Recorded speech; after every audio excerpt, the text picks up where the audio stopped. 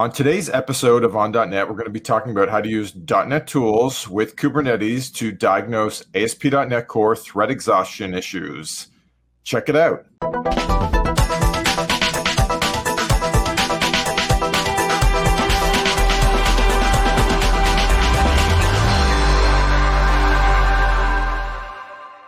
Hey, welcome to another episode of the On.NET show. Today we're going to be talking about ASP.NET Core thread exhaustion issues with Mike. Hey, welcome to the show, Mike. Thanks for being on again. Yeah, absolutely. Thanks for having me, Rich. So how about you tell us first, first introduce yourself and then tell us what thread pool exhaustion issues even are.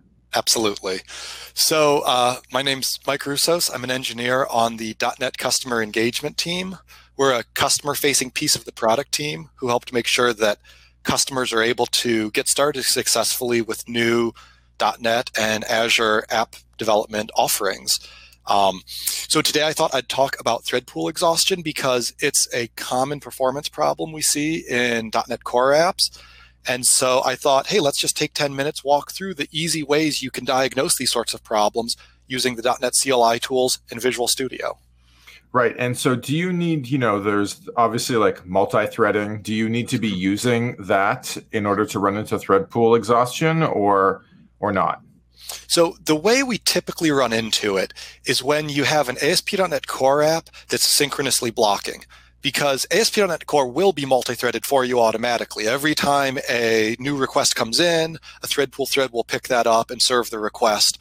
But the problem is if you have some code which maybe you didn't make as asynchronous as you could, or maybe old code that you moved over and haven't updated to be async, you end up with these synchronous calls, and the thread that's serving that request is now blocked until that call finishes. Whereas in an async model, that thread could go off and serve a different request while we wait for the async operation to finish. And what ends up happening is all of the threads in the thread pool get blocked waiting for whatever this external dependency is that you're calling synchronously. And then when more requests come in, they have to wait for a thread to become available, and it slows things down. Eventually, users start getting timeouts, stuff like that. Right. So maybe a simple example would be we have these synchronous file APIs. Like if on every request, if you're opening up a 200 megabyte JSON file with the synchronous APIs, yep, and then blocking on that being loaded before you process it, I assume that would kind of lead to this sort of problem. Yeah, that's the sort of thing that we see. In fact, I've got a demo we're going to look at where I'm making a call to a database, and I even tossed in like a task dot delay just to make sure it was nice and slow. But any sort of, external data access typically is where you hit this. Yep. Okay. Well, how about we just jump right to that? All right. Perfect. Let's go ahead and get my screen shared and we will take a look. So one of the reasons that this issue in particular is interesting, I think, is because sometimes you don't realize you have this issue when you're just testing locally on a dev machine or in a staging environment without a lot of load. It comes up when you do more perf or reliability testing, or when you go to production and you have a lot more users. And at that point, you're usually running someplace other than an environment like what you developed on. A lot of customers nowadays are running on Linux or in Docker containers and Kubernetes, and it makes it a little bit trickier to diagnose. So I wanted to show off some of the tools we have for collecting diagnostics in those scenarios. So so that we can do that, I've set up an AKS cluster, and I have a demo app. It's very simple running there. So if I do a kube control.get deployments, you'll see that we've got a deployment called scenario 1. Give it a minute. There it goes. And within that, we have a single pod, which is hosting our app. So let's suppose that we already know that this app is working well when I test it on my dev box, but when we get a lot of users sort of concurrently hitting it, things start to slow down as more users come online. And we want to figure out what's going on. One of the easy ways you can sort of get a high-level overview of what's happening in your app is to use the .NET Counters tool, which is a cross-platform command line tool that shows event counter information, similar to like perf counter information, on .NET processes. So I'm actually going to exec into the Kubernetes container here, and we're going to run that tool so that we can get an idea of what might be causing our app to slow down in this case. We're going to exec into that pod. Now, this means that we would have had to have deployed that tool to that into that container when we built it. Good question. So that used to be how you did it, because we installed the tool using the .NET SDK about, I don't know, 6-9 months ago. Improvements were made to the .NET CLI tools so that they can just be downloaded directly from the internet now. So I didn't install it here. That's how perfect. I used to do it. But nowadays, you don't have to worry about that, because that was always a hassle. People would get into their production environments. They didn't have the SDK, and it was always a pain. So in this case, I'm able to I'll just make a new folder to keep things neat, but I can go into the tools folder. I can just use curl to curl it down, essentially, or, wget or whatever you want to just download the file from the internet. So we'll go .NET counters, Linux, x64. We'll call it .NET counters here. And that's all you need to do to install the tool. So it's a lot easier than it used to be. We'll go ahead and mark it as executable so that we can run it. And then it's got a couple different commands. Sometimes you'll start with a .NET counters PS to see the managed processes that are running that you could monitor. And in this case, we've just got process 1 because we're just running in a Docker container. So we'll go ahead and just do a .NET counters monitor on process 1, and that's going to show us these event counters. Now, I'm just using the default set, which is going to be the runtime event counters. So we get things like CPU usage, some garbage collector information, the different generation heap sizes and frequencies. We get thread pool information, which is going to be interesting for this investigation, information on lock contention, JITted methods, all sorts of stuff. It's a really useful tool for getting a high-level overview of the health of your app. There are also other sets of counters you can use to get information that would be ASP.NET Core specific. So you can opt into ASP.NET Core counters to see informations on like response times, stuff like that. And you can even enable your own custom event counters. If you've instrumented your app using event counters, then you can enable those with .NET counters as well, so you can watch those metrics in real time as well.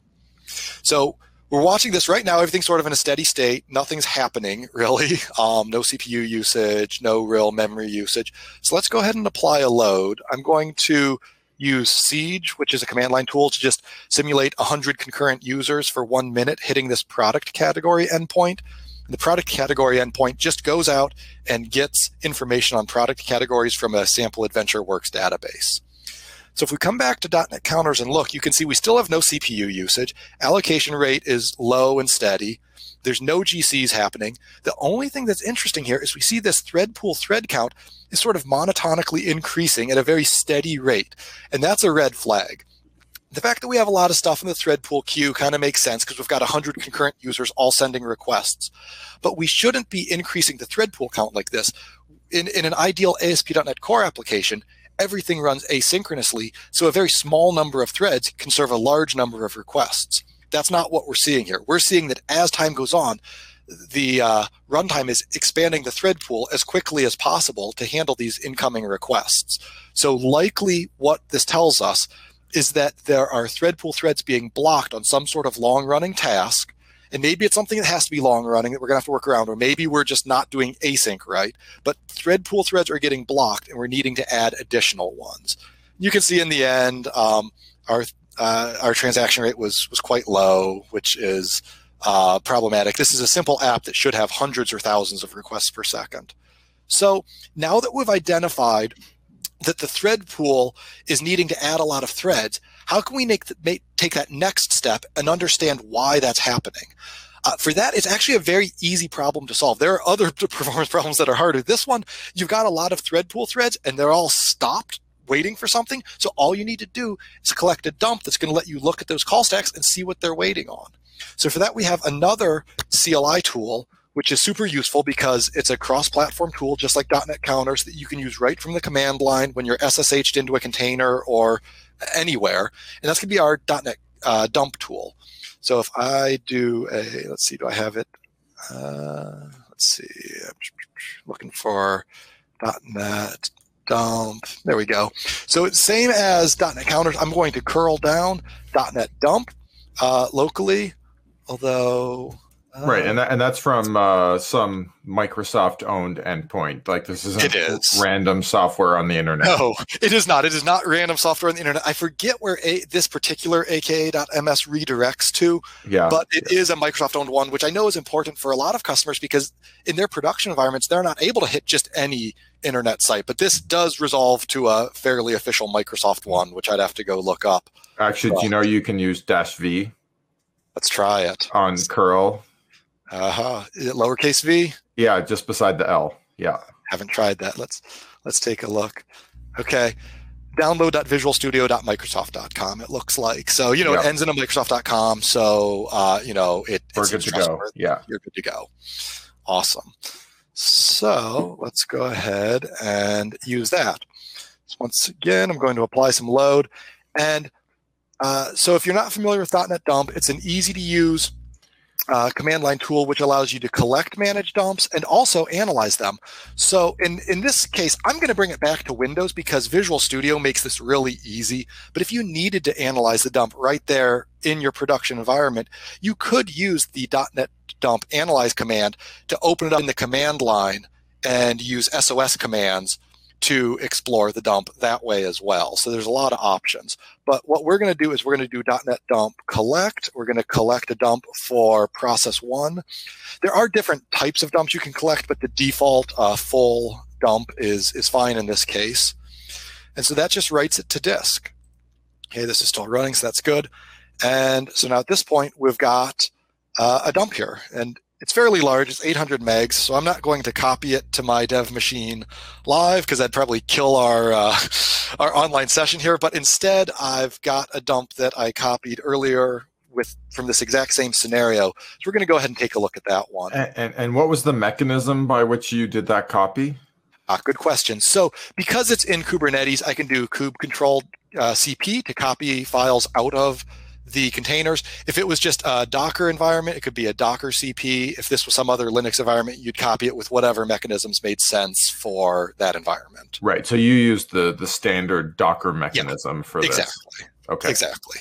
Yep. Nothing special about that.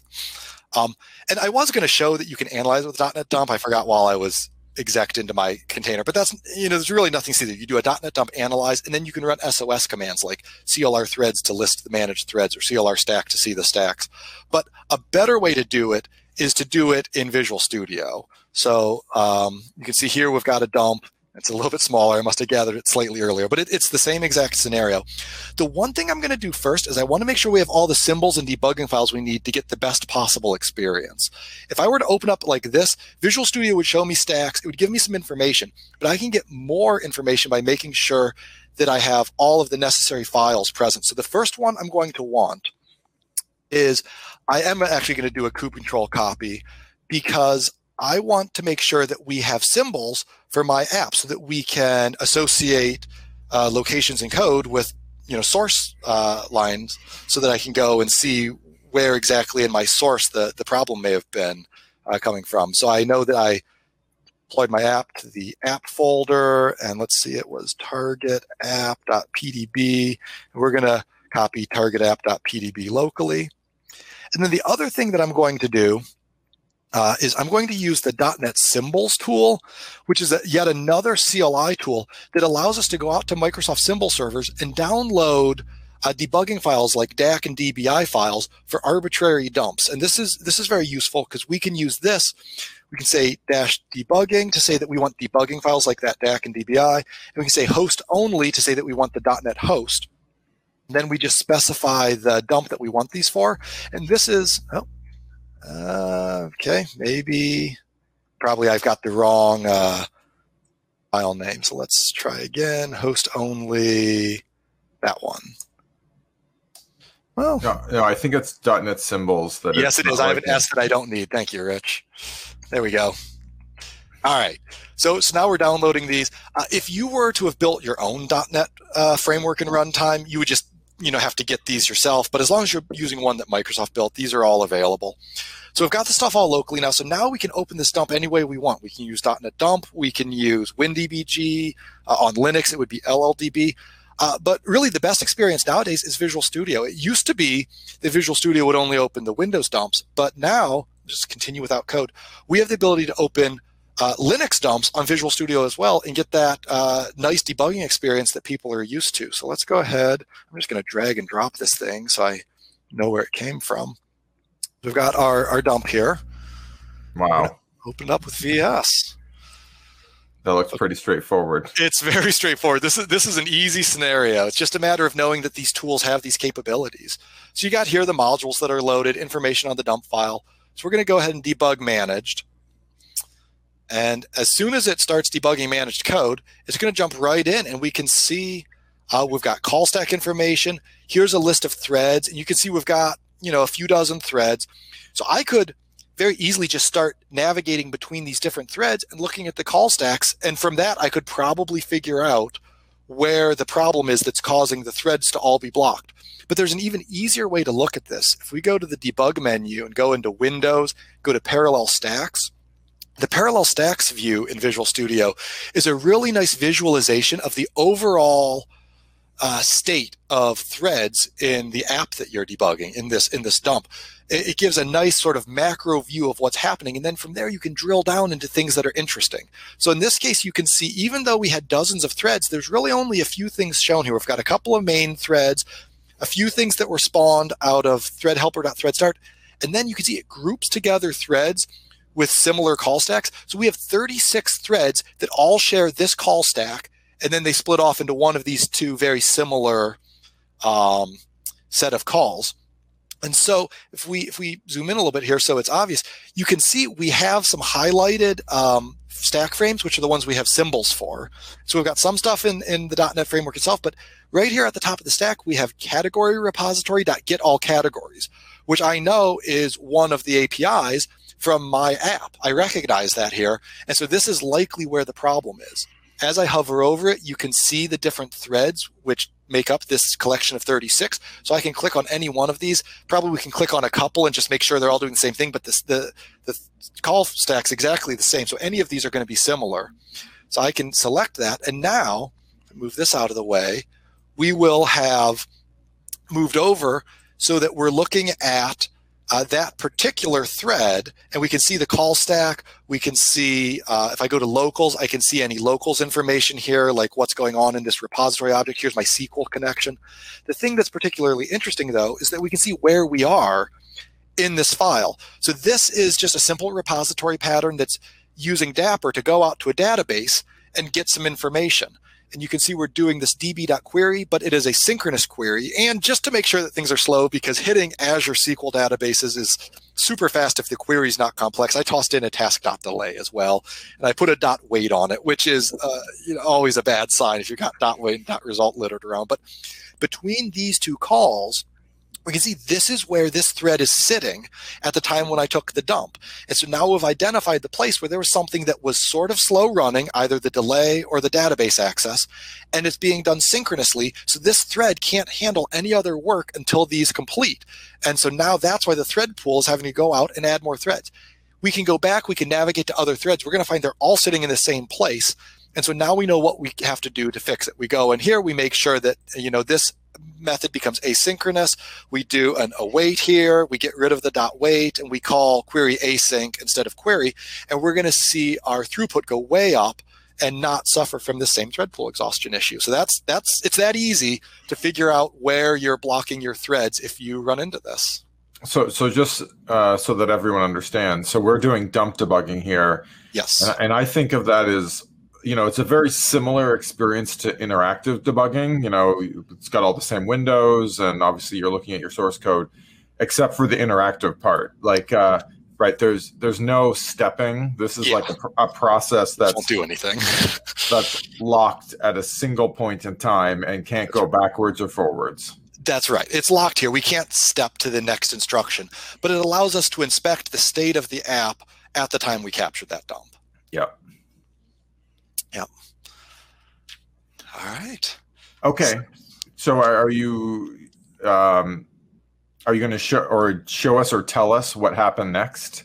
I guess I can. I wasn't sure how we're doing on time. I actually thought ahead and I made a get all categories async, which does the await task.delay and await query async. And so if we want, we can stop debugging this and we can go ahead and we can run my siege command again. But this time, let's add /async at the end. Yeah, because what that's going to do is, well, I don't have it open here, but I've got another endpoint that's going to use this async API in my repository instead of using the synchronous one. And it's going to be very different. In fact, if I can be fast enough and let's see, exec back into that container, we can start up .NET counters again. And you'll notice that there's never more than 3 to 5 thread pool threads. So go over. Yeah, that's what I was wanting to see, to kind of put a bow on this. Let's see. So monitor. So we've still got stuff, still got load being applied. But now when it starts up, so we've still got stuff in the queue because new requests are continually coming in, but the count of thread pool threads is 1. Also, our CPU usage is 99% because there's nothing else blocking this now.